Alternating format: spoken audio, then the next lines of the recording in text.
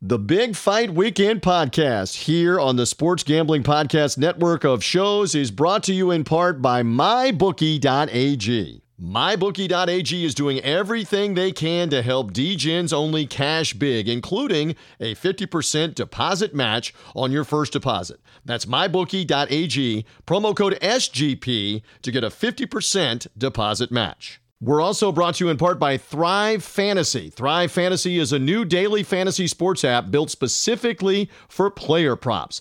Download the app in the App Store and use the promo code SGP for instant deposit matches up to $50. That's thrivefantasy.com. Promo code SGP. Sign up and prop up today. And we're also brought to you by Ace Per Head. Ace is the leader in pay-per-head providers, and they make it super easy to start your own sports book. Plus, Ace is offering up to 6 weeks free over at aceperhead.com/SGP. That's aceperhead.com/SGP.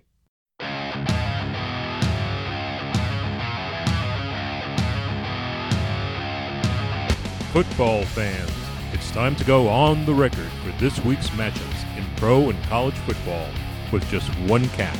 We're only interested in underdogs. Who can keep it close, if not pull the outright upset? Time to find out. It's Three Dog Thursday. Now here's your host, TJ Reeves. Well, welcome in, everybody, to the latest edition of our little digital radio show that loves to focus on the underdog, the little guy, the one that's not given much of a chance to go get it done in big-time college football and the NFL. And we are back off of a week where we were smoking with 5 underdogs, 5 correct underdogs on this show, including 4 of them in college football. We were all over those Arizona State Sun Devils, even though they should have won the game with USC and did not, with the Trojans coming roaring back in the fourth quarter to win at the Coliseum in the Pac-12 opener. USC still unable to cover that number. Never understood why it was double figures for Arizona State. The odds makers, the sports books have had a rough time with these opening week games and all the different conferences of what to do and how to gauge it and how to judge it. So the Sun Devils were an easy cover. I say thank you very much to Woo Pig Suey. Second half comeback against Tennessee got me the cover on Three Dog Thursday.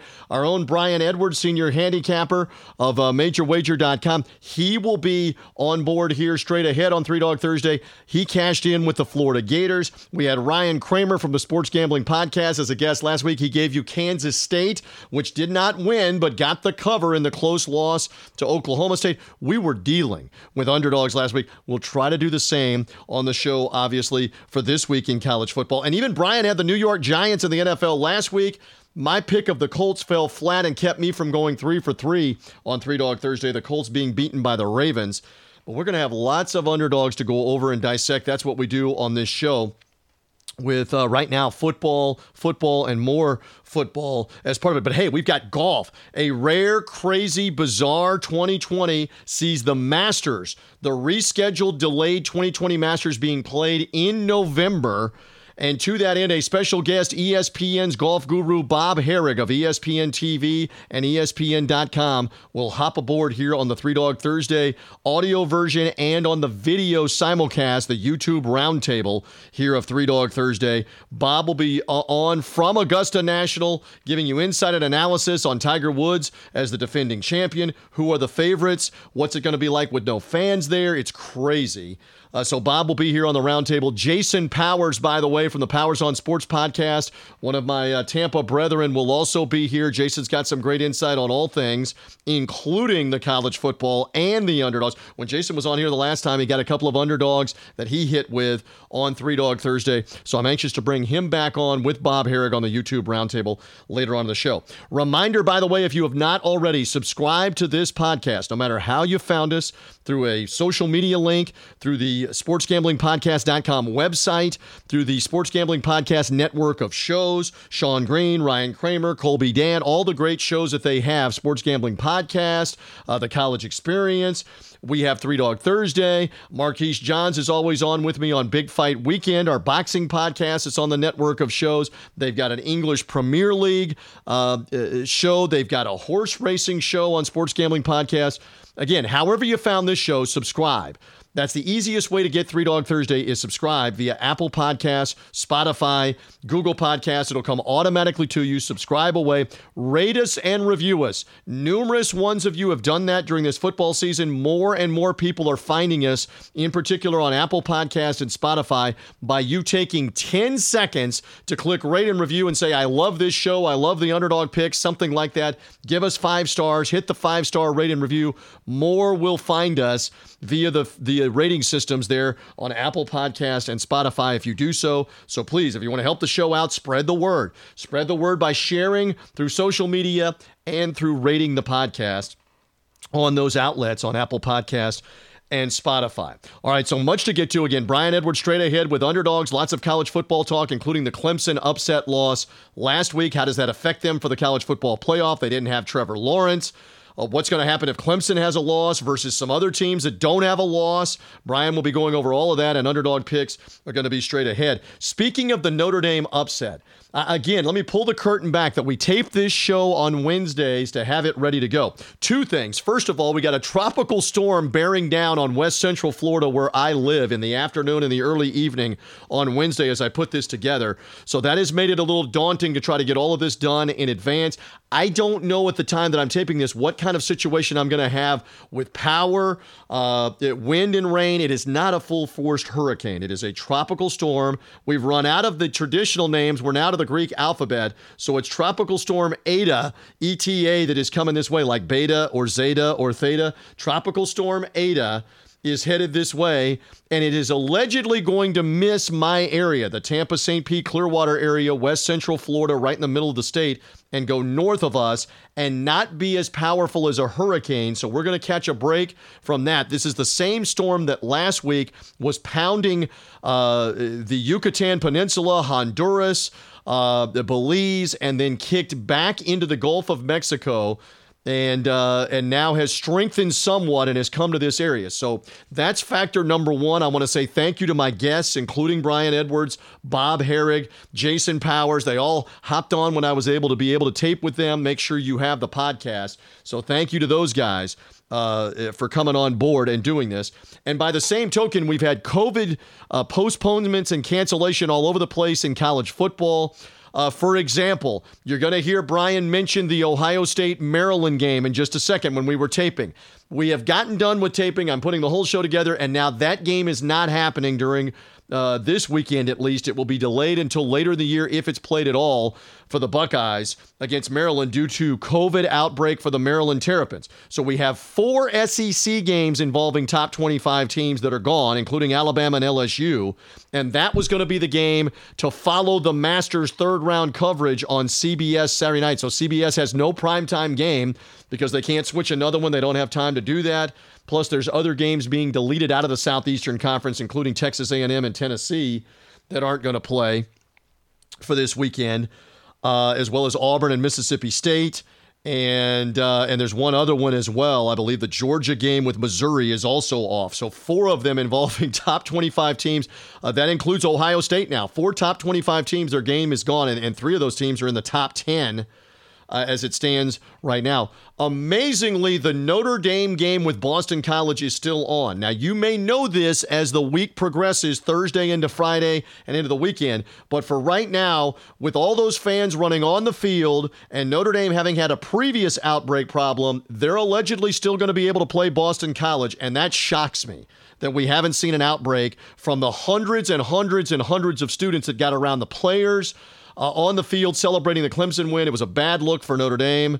A bad look that their president, who was infected himself by COVID-19, attending the White House ceremony for the Supreme Court Justice nominee, Amy Coney Barrett, without a mask on and got COVID-19 himself. And he's chastising the students and others for not taking precautions.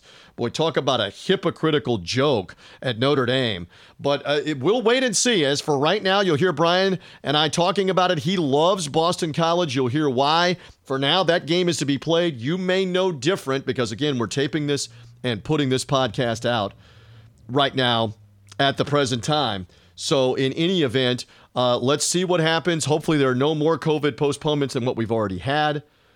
we'll see what happens here with that. Okay, so more to get to about the Masters. Again, it's weird with no fans. We're going to talk with Bob Harig about that, plus some underdog possible predictions off of the Masters. I'm looking strongly at a Tommy Fleetwood, by the way, at plus 5,000 at 50-1. Here for this one. Let's see if Fleetwood looks good in this. A friend of mine keeps saying Tyrell Hatton as an underdog. Tyrell Hatton of England as an underdog. Of course, we know that guys like Justin Thomas and Jon Rahm and Bryson DeChambeau and Dustin Johnson and Rory McIlroy, all those guys are up at the top. Tiger Woods is not at the moment one of the favorites as the defending champ. He's just not played very well this year, including recently. So how he's just going to flip the switch on at Augusta when the course is going to play longer, it's cooler, it's going to play longer, there's rain in the forecast, it'll make it play even longer if it's not causing the rollout. How much of an advantage will Bryson DeChambeau have hitting it all over the place? We'll ask Bob Harig about that, but we've got a November Masters, weather permitting, rain permitting. Here we go with 2020 again. Can they get the Masters in this weekend? We'll talk about that. We've got NFL conversation coming up. A lot of it with Brian Edwards at the end of the show with NFL underdogs. All of that as we are ready to roll here with this latest edition of Three Dog Thursday. Let's get to the guests. Let's get to the underdog selections and even some Masters golf mixed in with the college football and the NFL.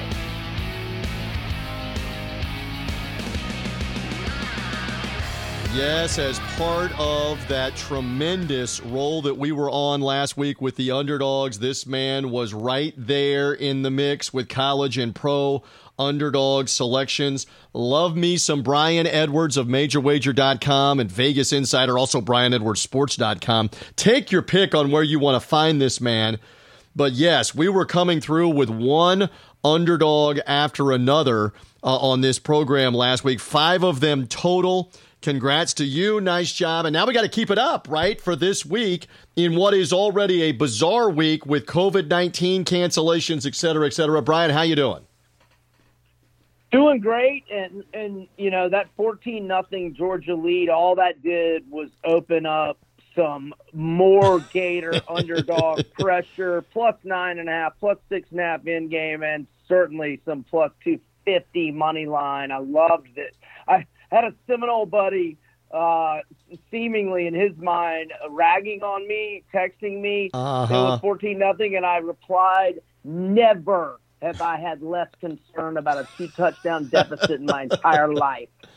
And you were right, and you were all over the Gators midweek on being the underdog there in that rivalry game with Georgia, and man, did they stomp on the accelerator with Kyle Trask. And really, my doggy, my Arkansas pick with Tennessee was the same thing. It was 13-0 Tennessee all the way into halftime. The problem for Jeremy Pruitt is they play a 60-minute game, a second half, and Arkansas flew right by them with 24 third-quarter points, never looked back, got the win, obviously got the cover. So we had a couple of rallying SEC underdogs last week. Okay, so before we get into some of the games of this week, and I want to talk about the Notre Dame upset of Clemson, at the time that we're taping, we're finding out about all of these SEC cancellations this week of conference games. Some of them may get made up at the end of the year, they're hoping, but there's a couple of them that you really wonder, is Alabama going to be able to play LSU?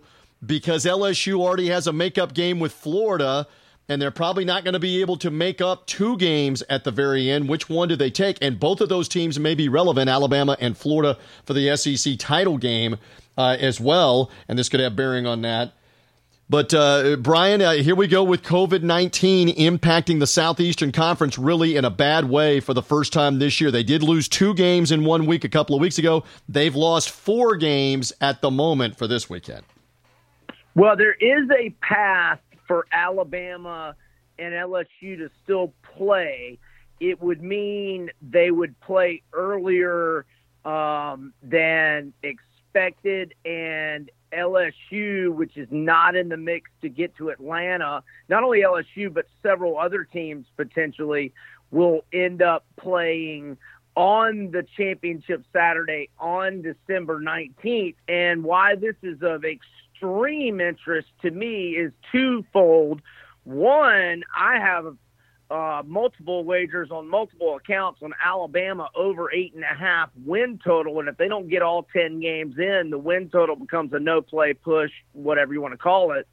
And then also Florida plays December 12th, a week ahead of, assuming Florida and Alabama don't trip up, and they would have to trip up twice with 1.5 game leads in their respective divisions because they have the head-to-head tiebreaker over A&M in the West for Bama and Georgia for Florida. And the other thing is I want Alabama to be playing on December 12th where they don't have 2 weeks to prepare for us. So there's multiple reasons why I want Alabama and LSU to play, and they'll have to switch some games around, and LSU and the teams not involved in being in Atlanta would be playing games on the 19th to get it all in. Understood. And Florida right now to play LSU on the 12th as it stands. But again, LSU's got the second cancellation here. You mentioned Texas A&M. Their game with Tennessee is off the board for right now, trying to make that up. And this is the same thing that the Big Ten had already previously announced. We're going to let everybody, and a lot of this has to do with television money for ESPN, for Fox, for the Big Ten Network. They're trying to get that extra game built in anyway because they started so late. They said everybody is playing on the 19th. If you're not in the championship game, you're playing somebody else, and we'll figure that out kind of as we go here on who's playing whom. And the SEC may have to take advantage of that. So we'll get into the underdogs and the underdog selections in a moment. I want to go back to last weekend. Epic Notre Dame victory. The first time in 27 years they've beaten the AP #1 ranked team there in South Bend as they defeated Clemson in the double overtime dramatic game that seemingly had it all. The Irish and Ian Book find a way to pull it out. After being down 7 at the end of regulation and able to tie, and being down 7 in the overtime and being able to tie, then go ahead in the overtime and stop Clemson to preserve the win.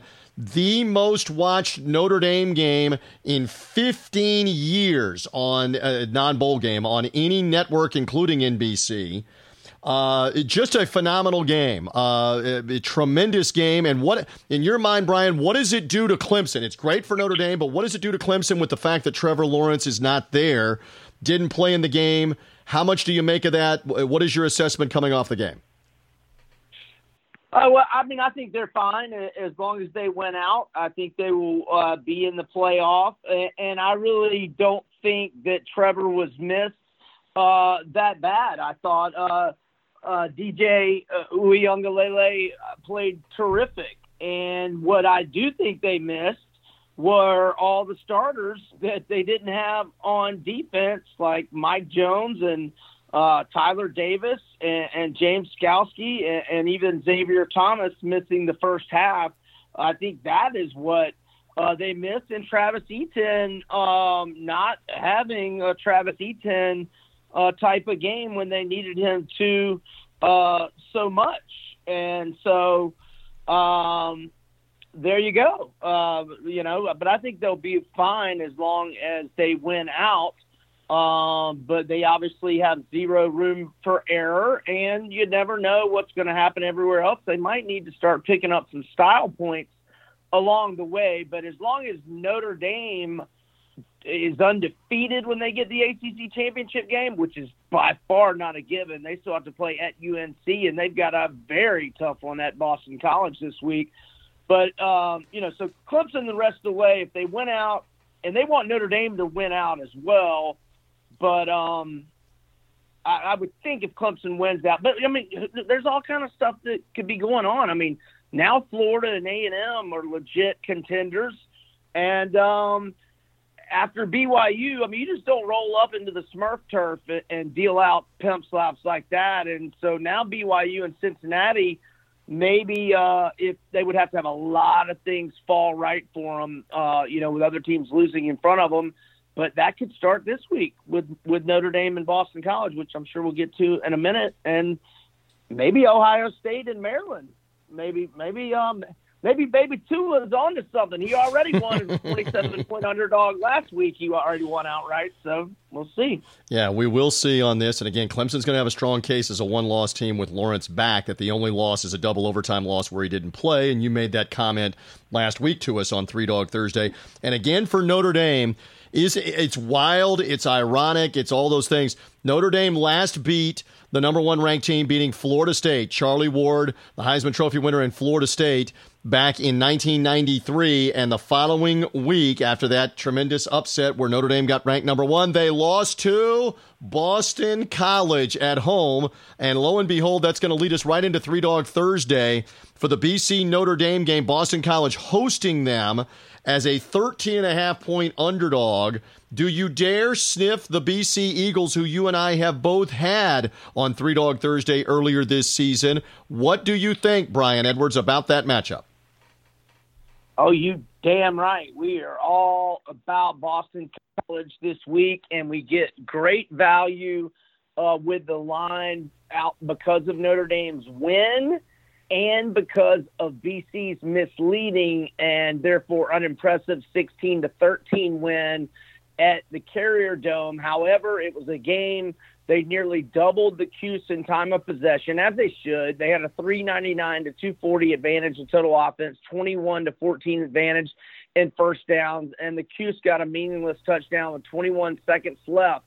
BC had sustained drives that ended up with 5 field goal attempts, 2 that were missed. But I'm glad it happened like that, because now we're getting double digits at home. And by the way, Boston College 9-0-1 against the spread in its last 10 games as a home underdog. And I know we'll get to this in a minute, kind of like Felipe Franks going back to the swamp. We've got Phil Jurkovec playing against his former team, Notre Dame. And he has taken BC to another level. His teammates will fight extra hard for him to try to get a win against his former team. And Jurkovec is 12-2 TDI-INT ratio in his last 6 games. And Notre Dame is 1-4 against the spread as a double-digit favorite this season. And it all sets up beautifully for BC. If your number is 13.5, buy it to the key number of 14 and sprinkle just a touch of money line just in case they do what Tom Coughlin's team did to Lou Holtz the week after with that left-footed kicker and that knuckleball at South Bend to beat the Irish. Heartbreaker. In 93. Yep, they played a great game and upset them, and you're right, Tom Coughlin was the coach. Interesting, the line opened at 16 and got bet down immediately to 14 or 13.5, it seems like, everywhere where the public went with Boston College. And I very much like this pick, but because everybody's on it and you're on it, I'll give out other underdogs, even though I do agree here and had BC earlier this year against North Carolina. And obviously they had the cover. You were all over them against Clemson, Trevor Lawrence or not. You were all over Boston College back a couple of weeks ago. Let's see what happens in that matchup. 3:30 on ABC for that one. I'm going to go earlier in the day at noon on ESPN2 in the ACC, noon Eastern time. Miami Hurricanes, underdogs on the road at Virginia Tech. Miami off the wild, hard-fought win against NC State's on the road 2 weeks in a row. But Virginia Tech, with the awful loss at the end last week at home to Liberty. I know Hugh Freeze's team is now 7-0, but Virginia Tech, you saw this, Brian Edwards, and for the audience that did not, they took a timeout to ice the kicker and screwed it up at the end because the kicker ends up making the kick. They also gave Liberty life with a chance to stop the clock at the end of the game. They blew the game as a double-digit favorite at home. They also lost as a double-digit favorite at Wake Forest earlier this year, Virginia Tech. I love De'Aaron King. I've worked 2 of his games this year nationally on the radio on Compass Media with Tiki Barber, both the Louisville and the Florida State destructions by Miami in those 2 wins. Tiki worked them again last week against NC State on Friday night on Compass Media Network, and I was texting with him, and he's like, hey, the Kane defense, not very good, but De'Aaron King is just phenomenal. I'm getting points with De'Aaron King, and I'm going Hurricanes for my first underdog selection here on Three Dog Thursday against Virginia Tech. So we both go with an ACC underdog, and Brian, you already hinted where you want to go next and what you like next. So go ahead with your next underdog here on Three Dog Thursday, Brian Edwards. It's going to be Arkansas, but let me add to your Miami, Khalil Herbert, who I believe is top 5 in the country in rushing yards, Virginia Tech running back, 803 rushing yards, 8.4 yards per carry average, 6 rushing touchdowns. He left that Liberty game with a hamstring, and I know he's very, very questionable. So that's another thing to motivate you with the Canes there. But as far as the Razorbacks, the most lucrative team in America for our purposes with a 6-0 spread record, and they get Florida in a vintage letdown scenario, and they they also get the Gators banged up, perhaps 5 starters out. Junior DB Trey Dean definitely out, senior defensive end Jeremiah Moon doubtful with a foot injury, and 3 other starters that left the Georgia game. Obviously star tight end Kyle Pitts, offensive guard Stuart Reese, another starter, senior safety Brad Stewart, all questionable. But I think Pitts is out, and I want him to be out, and I will be mad, if not livid, if Mullen doesn't rest him, but I'm confident he will, and I'm okay with him resting him at Vandy next week as well to get his head on right. We see car crashes on Saturdays and Sundays quite often, but that one was a big one, and Pitts doesn't need to be on the field this week. Arkansas should be 4-2 straight up. They got robbed at Auburn. Felipe Franks is playing terrific. 3 touchdown passes, no picks in the comeback against Tennessee last week. 14-3 TDI-INT ratio for the year. Florida letdown mode, missing some key pieces, missing the second most important piece on the team. I believe we will be in Pitts outside of Trask. Pitts is a better prospect, but they're both excellent pro prospects. Florida wins by 7, 10 tops. Arkansas covers. How about that? And again, Sam Pittman, the coach, testing positive for COVID-19. The SEC really being hit every which direction. But for right now, again, we need to qualify this. I said it at the beginning before you ever came on, that when we do this podcast and we record this stuff, if stuff happens later on Wednesday night, if it happens on Thursday, we don't have any way of knowing that. And we've seen a lot of games cancel on Thursday morning, Thursday afternoon.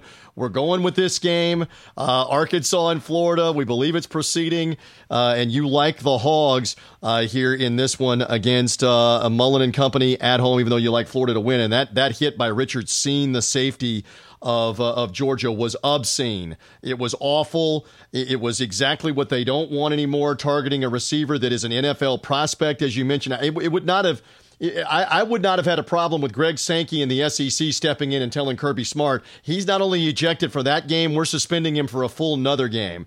Besides that, they didn't do that for that hit. Just to make absolutely clear, you can't ever be doing this anymore where you take a 3-step running start, flying leap with your helmet down and try to take somebody's head off to seriously injure him and possibly yourself. Both players were knocked out figuratively and literally out of the game after that play in the Florida-Georgia win last week. All right, so... I think he lost 5 or 6 teeth, too. He was spitting them out on his way to the sidelines. It was crazy that play didn't result... that both guys got up, didn't result in a more serious injury from that play. All right, I've got one more college underdog, and do not laugh at me here in going at the Big Ten, because I have some things beside this right now, and to back it up. Michigan hosting Wisconsin.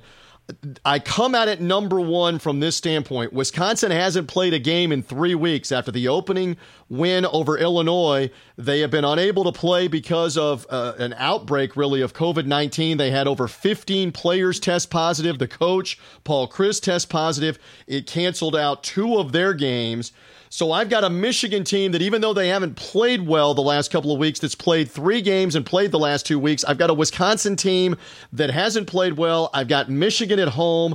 The home team in this series, same coaches, basically same coaching staffs, 4-0 the last 4 meetings for the home team, and the home team is also 3-1 against the number. I'm getting points with Michigan at home. I think they will be better. I think they will find a way to beat Wisconsin in this game outright.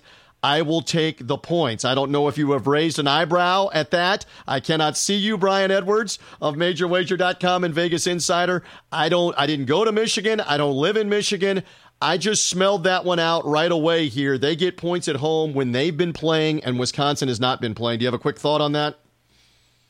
Well, I've been asked about that game several times this week, and I'm just like, it's a complete pass because of the unknowns with the Wisconsin. But I did see a tweet, excuse me, and I'm kind of assuming, TJ, that you're thinking that Graham Mertz is going to be out because we were led to believe he was on a 21-day protocol. But I did see that ESPN's Adam Rittenberg tweeted a little while ago that an hour ago, Wisconsin offensive coordinator Joe Rudolph says QB Graham Mertz remains in protocol, but UW is waiting to see if he can return this week. A quote, a little bit of uncertainty there, but the guys who have practiced are ready to go. So I was thinking Mertz was out for sure.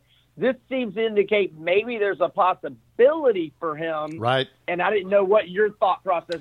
I thought you might be thinking he's I don't out care. for sure, because I was. At this point, it may change here after we do the show. It may change Thursday or Friday that he's able to play. I just value more they're at home. Harbaugh under fire every direction. Wisconsin not having played the last couple of games, last 2 weeks against a team that has, but I just like it for that reason, whether Mertz plays or not. Know what they might be missing 10 other players, and they won't let us know. They won't let us know. I had Mississippi State last week against Vandy. First off, Leach never discussed his injuries. I had no idea Mississippi State barely had more than 53 players dressed out until after the game. Yeah. So this is another thing in the COVID 2020 year, the COVID-19 times, where the schools don't have to tell you. We'll see how it goes for that matchup in the Big Ten. And I do know this. If Michigan does not win this game, it is all but a foregone conclusion, like we've been talking about, that Harbaugh and exit visas are coming, because the faithful are not as faithful right now there for Michigan. All right, anything else in the college game that we want to dabble in? Any other underdogs, or are we good for now and ready to move on with you late in the show to talk NFL? Brian Edwards, anything else? Any other game, even if not an underdog, any other total or anything that you're looking at in the college game? There's a few favorites, but I won't mention them. But since you're giving me one little second, let's keep an eye on Hugh Freeze and potential interest from Tennessee and Boston College. And, I didn't realize this till yesterday. Did you know that Coastal Carolina and Liberty play each other on December 5th? How about that? That is a very interesting game, with Coastal Carolina having the unbeaten season. And I like what you said earlier. How do we judge BYU? They went and whacked Boise State on the road. Cincinnati probably playing better competition in the American Conference if they finish undefeated. You may have 2 or 3 teams here, that Liberty Coastal winner, BYU, Cincinnati, that could finish undefeated and be outside of the playoff, which would be more 2020 anarchy if we have that. If I'm BYU's AD, I am monitoring Power 5 potential cancellations and trying to talk a Power 5 AD into letting me come play, because I know they only have North Alabama, San Diego State left, a couple of open dates, and if they could schedule another game to boost their resume, they should be actively trying to do so. That's a great point, and that's why we have Brian Edwards here. All right, my friend, great talk on the college stuff with the underdogs. Hang in there. We'll come back to you for some NFL underdogs in our final segment. Our roundtable coming up as well. Some talk about the Masters as well as other college and NFL conversation. Bob Herrig of ESPN, Jason Powers of the Powers on Sports podcast will be rolling in as the roundtable kicks off shortly. But first, we're brought to you in part by MyBookie.ag.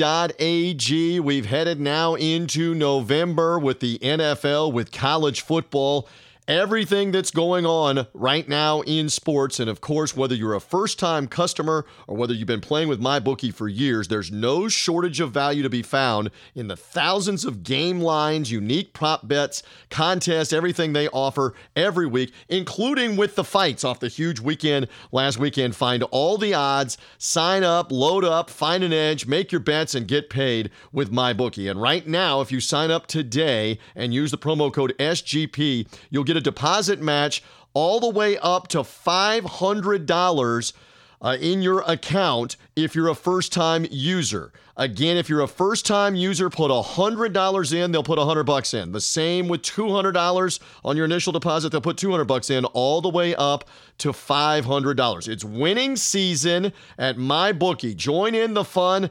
Get some cash. You bet, you win, you get paid. A $500 up to $500 deposit match awaits you as a first-time user with our promo code SGP. It's mybookie.ag, promo code SGP.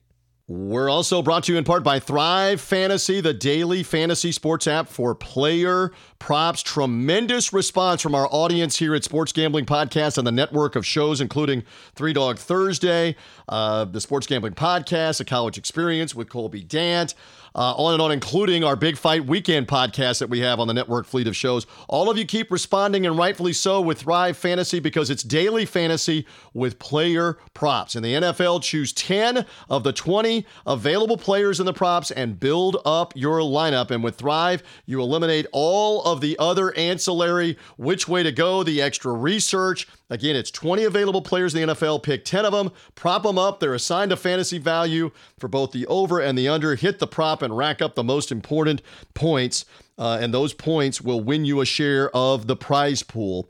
So for this week, for example, give me a prop like Aaron Rodgers hosting the Jaguars at Lambeau, 287.5 passing yards. That seems a little low. I mean, Deshaun Watson let them up last week. I think it's going to be the same thing with Rodgers this week. I think he will get to 300 passing yards in this game. I'm going over on that prop. Another one that is interesting is the Eagles and Carson Wentz. We'll be talking more about this game as the podcast goes on, with the Eagles and the Giants at the Meadowlands at MetLife Stadium. And for New York, can they hold Carson Wentz under 24.5 completions? Their defense has been so-so. I know that even Alex Smith was throwing on him. Tom Brady obviously led the comeback to throw on him. I would be inclined to take the under here on Carson Wentz, with the Giants looking for some payback, under 24.5 completions in that game, in the Giants-Eagles game. Again, 24.5 completions. That's a lot of completions for Wentz and the Eagles offense, which has struggled at times. And we'll go back to one more. The showdown with the Ravens and the Patriots, which will be Sunday Night Football, this one at New England. Will Mark Andrews catch a touchdown or not, the tight end of the Ravens, from Lamar Jackson against New England? New England's defense gave up a lot of yards and a lot of points to Joe Flacco and the Jets. Andrews is a great red zone target for Lamar Jackson. I'm going to go over that total. I think he will catch a touchdown in this Sunday night game at New England. Give me the over for the Ravens tight end as just another example of what you have with Thrive Fantasy. So again, take advantage with our friends at Thrive Fantasy and all of these different props. They've had over $50,000 in guaranteed prizes going out every week. They've awarded over $1.8 million this season in cash prizes. Use our promo code SGP when you sign up and get an instant match of up to $50 on your first deposit. So download that Thrive Fantasy app in the App Store or the Google Play Store. Go to thrivefantasy.com to find out more, see the rules, the restrictions. Sign up and prop up today and use our promo code SGP with Thrive Fantasy. And if you've ever thought of owning your own sportsbook but you didn't know how, Ace Per Head is here to help you start it up. They'll provide you with an all-inclusive professional betting site with all the lines updated up to the second and wagers graded immediately. They've got top-notch customer service going 24/7, some of the sharpest lines in the industry, and plus, Ace Per Head also has live betting and a great mobile experience. You can get started today. Ace is offering 6 weeks free, by the way. Go to aceperhead.com/SGP. That's aceperhead.com/SGP to find out more.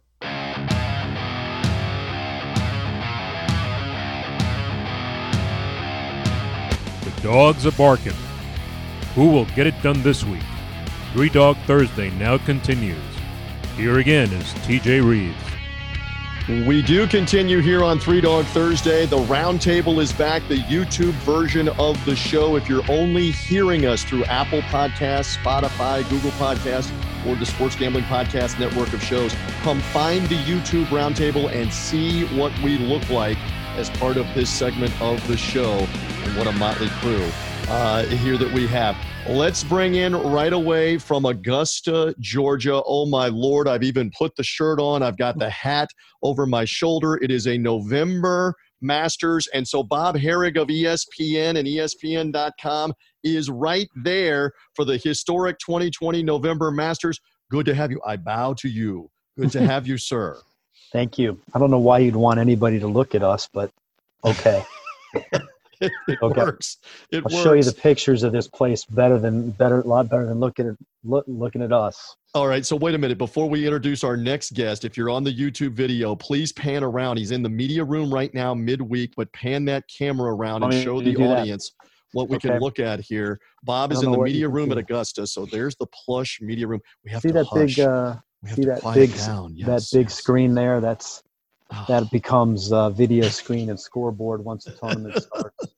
Show them the view. That's right out that's the driving range right out that window. That's the driving range. From the driving range to us, and this is the amphitheater room where we all work, socially distanced.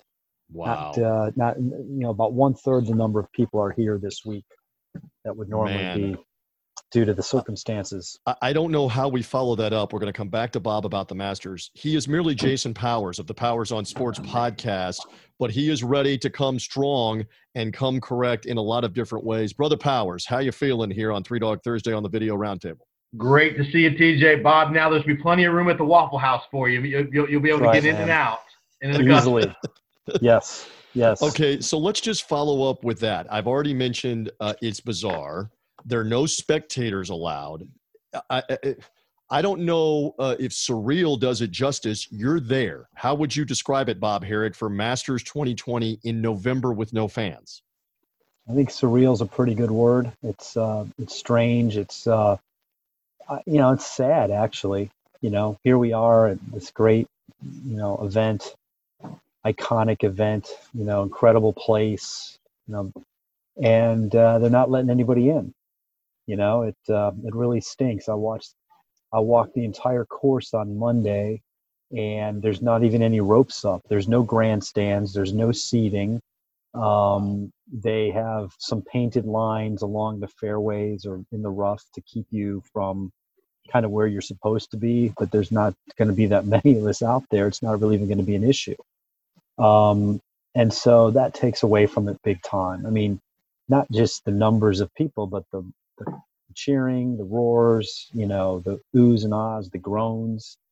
I've said this many times. What would Tiger's win last year have been without fans? Right. Such a huge part of the story. And so whoever wins this year, they're going to be deserving, but they're going to miss out on that. And that's a shame. Yeah, we're going to take a look at this right now. On the screen here, what Bob's talking about. So they held the Champions Dinner last night. And again, that's basically a private thing as it is. There's Tiger and what was it? Sushi and shrimp tempura and also chicken fajitas were on the November Champions Dinner from Tiger Woods from a year and a half ago's win. And then you mentioned he was out early, and there was Bob Harig out with Tiger in the Monday or the Tuesday practice round. You were out walking the course with him, and now Tiger will play with Shane Lowry and Andy Ogletree as we're looking at your story that Bob wrote for ESPN.com. And again, as we come back on screen here, again, he's the crowning. It's a crowning moment. He's the champion returning with the Champions Dinner, but yet it's got to have just such an odd feel. I think it hurts him. I think it hurts the guys who are used to feeding off the energy of a crowd. I think Tiger definitely used that to his advantage last year. The ball's in the water at the 12th. There was cheering when that happened. That's hard for the other guys to deal with. It gave him a boost. When he made the putt on 16 to go up by 2, actually it was a short putt. He hit the great shot in there on 16, the par 3. The noise was deafening, and everybody on the whole property knew he did something. And the guys who are in contention are in the groups ahead of him.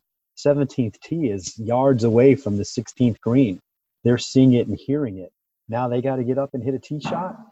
That's part of the process in winning a big tournament, is overcoming the nerves and the pressure that the crowd brings with every swing. Guys aren't going to have to deal with that this time. And I think it's hurt Tiger. He's played 6 tournaments, and he's used to there being thousands of people with him all the time, and it's crickets. And I think he's had a really hard time adjusting to that. And he's more or less said that it's been hard to get going with no noise. It's not, it's like playing a practice round where obviously there's not the same adrenaline. Bob, I think that's a great point. Go ahead, Jason. Give me your thoughts. Quick question, Bob. I think a big factor in this tournament is going to be that the players are used to the sight lines. Lots of sight lines are going to be so much different for the guys, it seems like, with no stands, with no people. How do you think the players are going to adjust it? Just have the visual effect of the course being so different. Yeah, I mean, I think there's something to that. Although, many of these guys have played here without spectators, but there is a framing aspect. They'd be used to seeing people behind the green. Their depth perception is going to be off. They might have wanted to blast one into the crowd in some instances, when they thought, if they're in between clubs and they think, well, should I be long or short? They might rather be long. They figure if they hit it into the crowd, it's going to stop. Right. Well, now it's not. It's going to hit and going to keep going. There's nothing to stop it.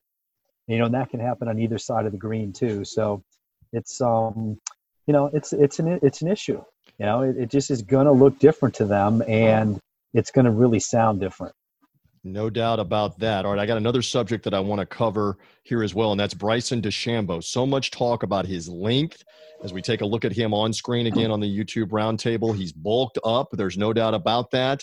And there's more than one person pointing out that if he overpowers this course and turns it into driver 9-iron, driver wedge on par 5s, that it somehow is making a mockery of it. Bob, again, give us some insight. I know you're dominating early, but you're there at Augusta. What about DeChambeau and what appears to be his game plan to overpower Augusta National?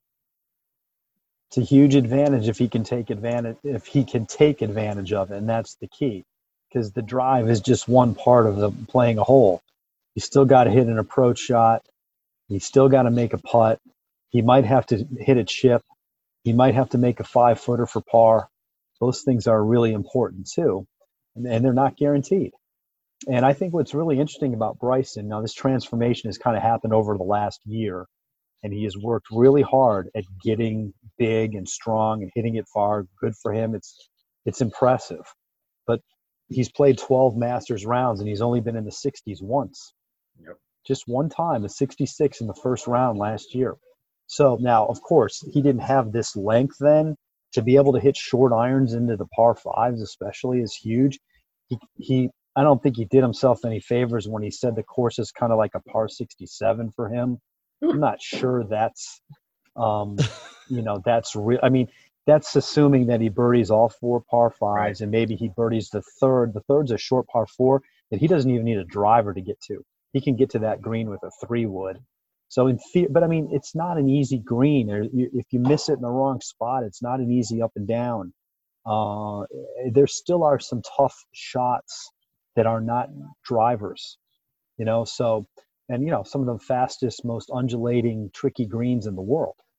So I wouldn't be surprised if he's up there, but I don't think it's going to be as easy as everybody's making it out to be. It's a great point on that one. And DeChambeau, we're going to take a look here. And Jason Powers, I'm going to bring you in. DeChambeau is the favorite at plus 600. We look at the odds from mybookie.ag. DeChambeau plus 600. Justin Thomas plus 1,100. Dustin Johnson plus 800. Patrick Reed, a former champ, plus 2,800. Did we ever think we'd see Tiger Woods, who's not exactly been playing well, and that has a lot to do with plus 3,500 right there in front of his name? Jason, what do you make of that? If we were looking maybe for somebody other than DeChambeau, or maybe you like DeChambeau here as the favorite. Jason Powers, what do you think? Actually, I think this has been, obviously 2020 has been a year of unpredictability. I don't think DeChambeau is going to be in the mix. I think it's going to be a situation where, if we remember several years ago, who had the big lead going into Sunday and vomited all over themselves. One, Rory McIlroy. I think the no crowd is going to help him. I think Rory, this would be of all things, he completes the Grand Slam in a year like 2020. I'm going to go Rory McIlroy as my sleeper. I know he's not a sleeper. I mean, he's 5th or 6th on the betting board. But I'm going Rory McIlroy to win the Masters. Interesting. He's plus 1,200 here as we look at it on the YouTube roundtable, just for whatever that's worth, because I wanted to look at that one more time. Interesting prediction on that. And it's a year again where they ran the Indianapolis 500 with no fans. They ran the Kentucky Derby with no fans. We are watching NFL games and major college football games with no one there. So it is strange. And how will it affect? And golf, again, has played largely with no fans. DeChambeau won the U.S. Open without any fans there. So it has been weird to watch all of this unfold with the golf. Few more moments with the roundtable guests. You're hearing the voices of Bob Harig of ESPN and ESPN.com. Jason Powers, Powers on Sports Podcast. I love my up-and-coming media colleague, Jason Powers, with all of his insight. Jason, a former Division I college kicker at UAB and Florida State, so he comes with a great perspective of having been a former player as well as being well abreast with the sports. All right, I have waited long enough. We have put people off for the thing that matters the most. Forget about the Masters. Forget about the November first time and maybe only time ever tournament. We have got to discuss the thing that matters the most, and that is Indiana football right now. As we take a look at the screen, it is Hoosiers all the way. Bob Harig is a Hoosier. I have known this for 25 plus years, and I'm looking at the Indiana Hoosiers on my screen on the YouTube roundtable. Take it to the Michigan Wolverines. Do I dare say that the Indiana football program is 3-0 in the – look at that catch on the YouTube roundtable. Indiana 3-0 in the top 25. Bob Harig, come correct here about your Hoosiers at this point. You're looking great, right? I know it's early, but you're looking great with the Big Ten resumption right now. Yeah, who had Indiana? We're a football school, man. Always football school. What about basketball? Is the calendar wrong? Are we in the wrong month? 2020, man. It's all I can say. It's 2020. Actually, from where I sit, they've been kind of trending decently the last couple of years under Tom Allen. But I don't think we saw this coming. They hadn't beaten Michigan in 30 years, and to beat Penn State, and now look, it's still not going to be easy. They've got to play Michigan State. They still got Ohio State. Purdue's never easy. Even they've got Maryland. Maryland, nothing's guaranteed with these guys. No. So but it's been fun. It's been fun to see. Too bad there's not anybody there to celebrate it. Well, the thing is, it's taking me back to the late 80s. I'm a contemporary of yours. We're almost the same age. We're going back to Parachute Pants. We're going back to Madonna with #1 songs everywhere. Anthony Thompson running the football for your Indiana Hoosiers, Harig, back in the late 80s. And then my man Powers says, but wait a minute. I want in on this conversation. Show us why you deserve to be in on the conversation, please. I'm putting you full screen. Go, Jason. I am a beloved graduate school graduate of Indiana University. I did my master's work at Indiana, so I was only there about a year and a half, but I loved every bit of Bloomington, all the festivities, Kilroy's, all the different great places to go. I could tell you were smart, well-educated. Yeah, I figured that out right away. I remember Bill Mallory. When I was there, Bill Mallory was running the sidelines with the general Bob Knight. I mean, it was glorious. Good for the people of Indiana right now that they have this to go on. All right, so I only have a few moments left. We pick underdogs on this show for college football, and I stayed away because I don't know what to figure with Michigan State here at this point. But as we talk about this matchup, Indiana, does it scare you guys? You're touting the Hoosiers. There it is. Indiana favored by 7. It is an early game at East Lansing. I know Iowa rolled Michigan State last week. Powers, does that game scare you if you're a Hoosier? Yeah, only because next week on the schedule they go to Ohio State. So it's a kind of a look-ahead week. Got to be careful here. Michigan State got thumped last week on the road. I think Indiana will win the game, but it would not shock me if this game's a game into the fourth quarter. one other note. The quarterback from Indiana, TJ, is a Tampa, Florida product. That's right. Yes. Michael Penix. He's a Tampa high school product. And so we have some local flavor with him as well. But I think Indiana will get through this week in East Lansing, but it won't be as easy as everybody probably thinks. Interesting. Does that game scare you, Bob Herrig, real quick, with all They the all with all the scare me. accolades? They all scare me. It's Indiana football. We've got years and years of negativity to try to get out of our veins. So maybe they should recruit a little bit more in Florida. That's a great sign. I mean, it's a great, Well, Tom Not Allen, the coach, was with USF, and he's been in a couple of other stops recruiting Florida, and Right. obviously has gotten some players, at least to this point, to get them to believe. And they have no right to be looking ahead to anyone. When you are Indiana, you cannot do that. TJ, you cheated us. We're a top 10 team. We're not a top 25 team. Right. We're the number 10 team in the country. Okay. For now, we'll take that while it's there. All right, Powers, one more before we get out of here. Do you have an underdog or two that you might like on the docket? And if so, who is it? Last note about Indiana football. Purdue, Notre Dame, and Indiana all undefeated in the state of Indiana for football. When's the last time that's ever happened? Never, probably, at this point of the season. Great question. My underdog for the week, I like Nebraska at home getting 3 points against Penn State. Look for Luke McCaffrey, the son of Ed McCaffrey, the brother of Christian, probably going to be getting the nod at quarterback for Nebraska. They lost a close one last week to Northwestern. Penn State's reeling, 0-3. I like Nebraska plus the 3 at home this week against Penn State. Yeah, I'm trying to find that on the screen while we're talking about because there's such a bevy of games here at this point. But, yeah, very interesting. In the Big Ten, go figure. Because, I mean, for example, Michigan State, the team that Indiana is playing, they lose to Rutgers at home. They go to Michigan and win as a double-figure underdog, then get just destroyed by Iowa. So, I mean, 49-7. So, in the early Big Ten season, tough to figure this out right now. But you'll go with Nebraska there for Three Dog Thursday purposes. All right, let me promote these guys one more time. Love Bob Herrig's work. Follow him on social media right here at Bob Herrig on Twitter. Love his insight. Check him out. Bob does a great job with ESPN at Bob Herrig right there. You can also check him out on ESPN.com. Check out all the stories. You see what Bob has been writing about right there as the senior writer for golf for ESPN.com. Jason Powers you find on Twitter, JPO Sports. Jason Powers on Sports, JPO Sports. Find the Powers on Sports podcast. We take a look at it on the screen through Apple Podcasts, Spotify, Google Podcasts. Just search Powers on Sports. Again, he's got some unique perspective as a former player at the Division I level and with a lot of different insight on Tampa Bay sports. Powers on Sports podcast, Apple Podcasts, Spotify, wherever you find it.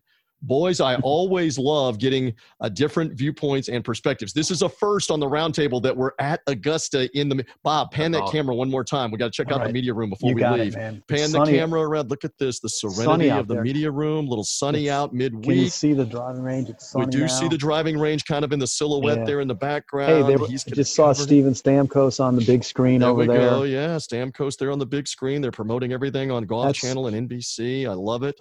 That's where we'll see all the scores tomorrow. Yeah, there we go. We hope the weather holds up as well with all the craziness that's been going on. Hopefully the rain holds off and we get all of the golf in and they get it in before the NFL football on Sunday on CBS with the Green Jacket ceremony and a potential playoff and all of that. Great stuff, though, guys. Bob Herrig, ESPN, thank you. Jason Powers, Powers on Sports Podcast. Thank you, gentlemen, for hopping on Three Dog Thursday with me.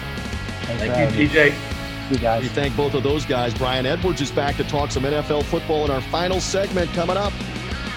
We are back in once more with senior handicapper, MajorWager.com, and Vegas Insider One, Brian Edwards, back with me on the show. Last week, you said to me and anybody else that would listen to you here on the program, New York Giants, and lo and behold, outright win as a double-digit underdog against the Washington football team. Nice call on that. Bravo. As you came through with another it got NFL. a little scary at the end, though, brother. But you know what? Get a little scary doesn't matter. You still got the win and got the cover as a doggy there for last week. So we're going to talk more, I'm sure, about the Giants in a few moments. I have gotten so much response, gotten so many people to contact me after Sunday Night Football. And full disclosure, you said it to me before we ever pressed the record button about the Buccaneers and the Saints. The same kind of theme question. What was that for the Bucs on Sunday night in a blowout home loss to the Saints, a team that had been looking really good with Tom Brady, even on both sides of the ball, even defensively, just absolutely shellacked by Drew Brees and the Saints. And Brian, I'm sitting here midweek ready to move on to Carolina, but I still don't have an answer as to exactly what that was, except it just became an avalanche and a blowout because the Bucs couldn't get a first down, and then they let Drew Brees just stand and pick them apart.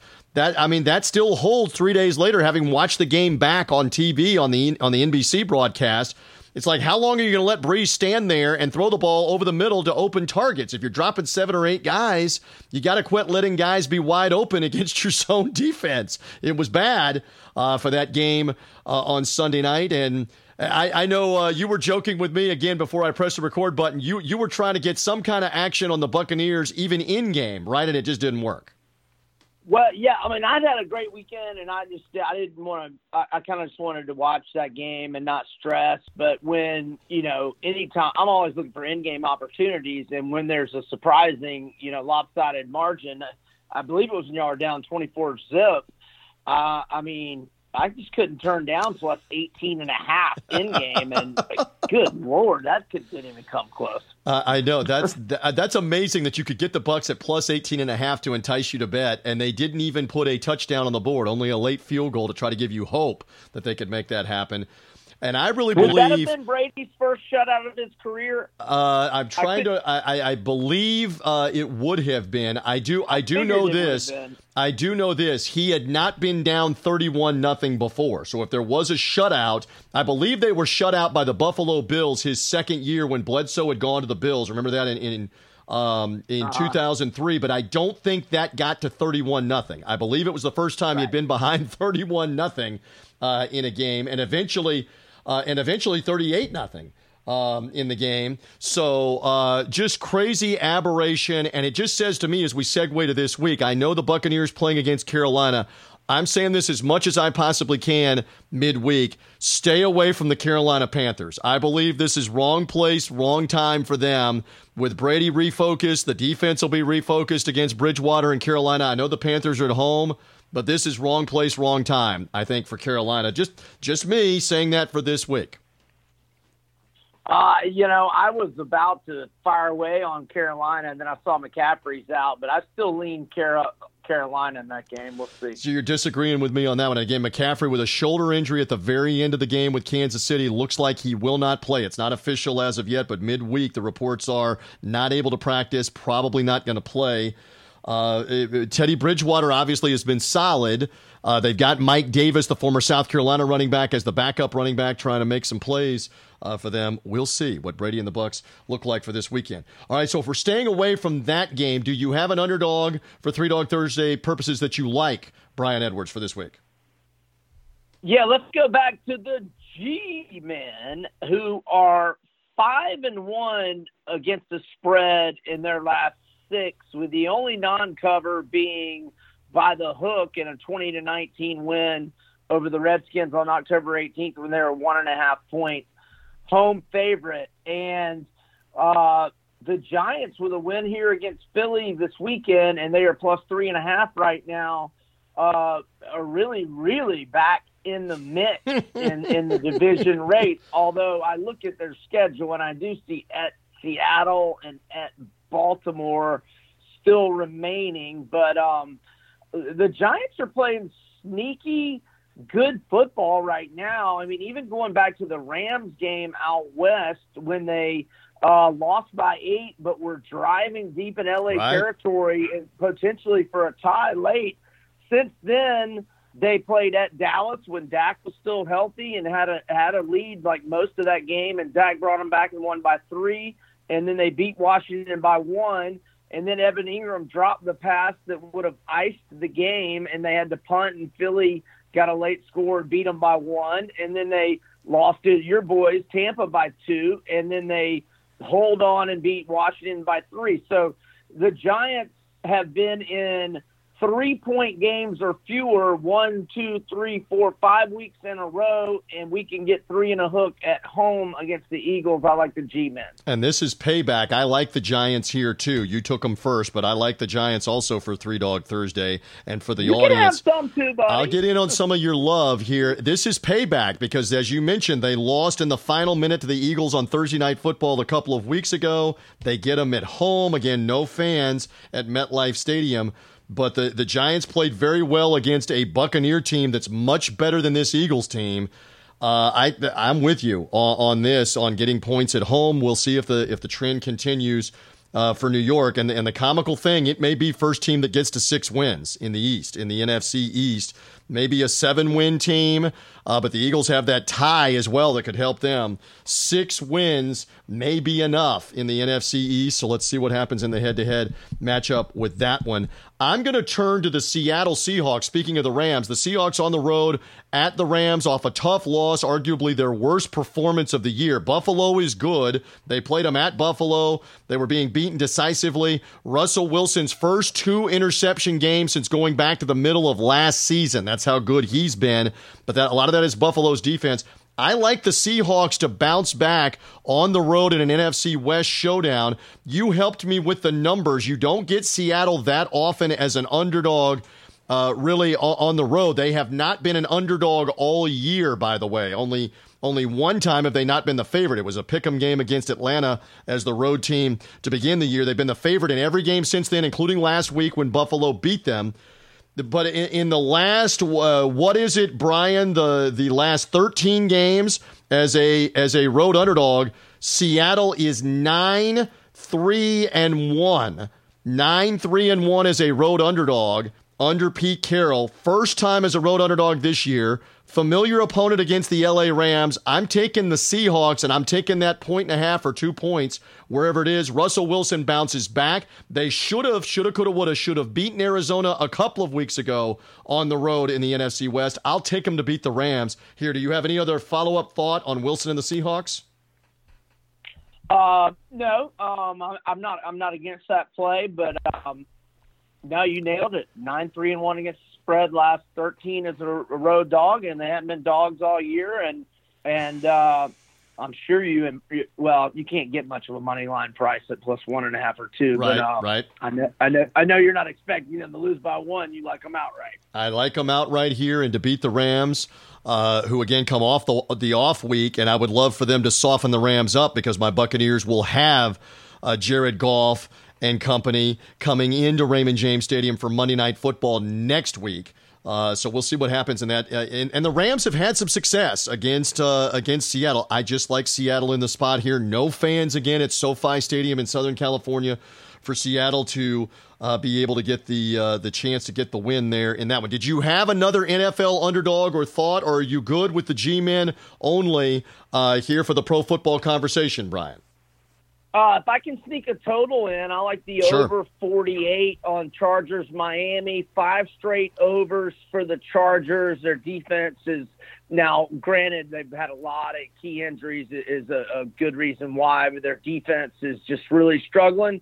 And I know Miami's got a really good defense, but man, Herbert's lighting everybody up, and Miami certainly offensively looked terrific at Arizona last week, and I think Tua's only going to get better every single week. So over 48, Miami and the Chargers, and probably want to get that ASAP because I still see 4 out of 8 books in front of me on the screen are at 48, but a couple at 48.5 and one all the way up to 49.5. So get it ASAP.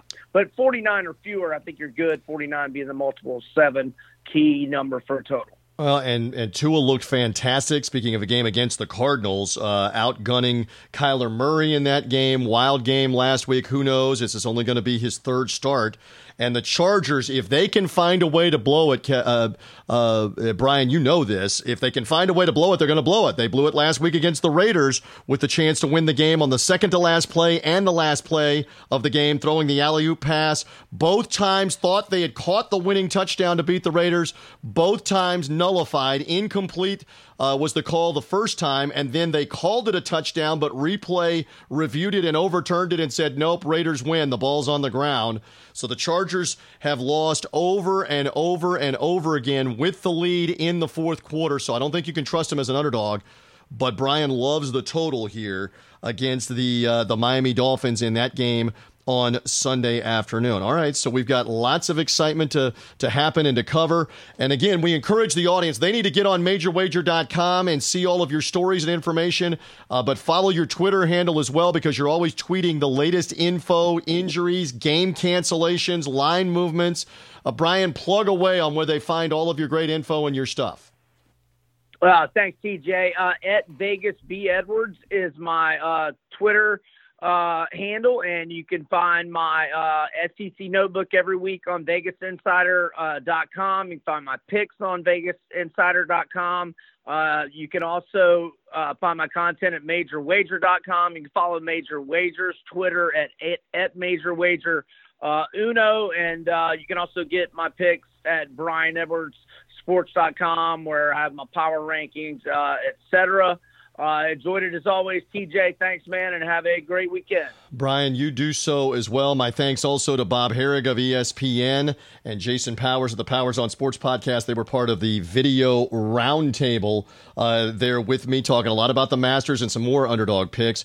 As always, find this show not only from the Sports Gambling Podcast network of shows, but by subscribing on Apple Podcasts, Spotify, Google Podcasts, etc. Subscribe to Three Dog Thursday. Find us. Find the YouTube video roundtable where you see me and my guests through YouTube. Search Three Dog Thursday and the Three Dog Thursday page. You can see the video roundtable. But again, subscribe, and the show comes automatically to you through Apple Podcast or Spotify. For now, we're done. We got 5 underdogs home and into the house last week.